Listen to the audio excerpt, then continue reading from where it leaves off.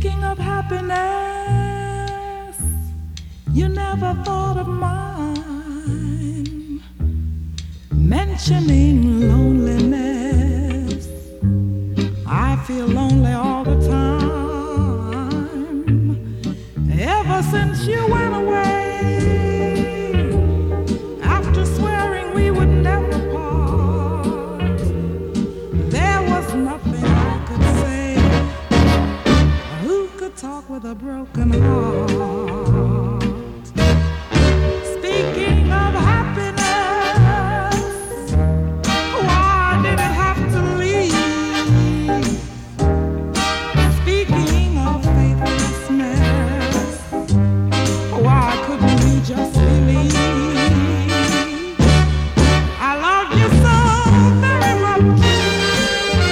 How could anything really go wrong with the magic of your touch and your love to keep me strong?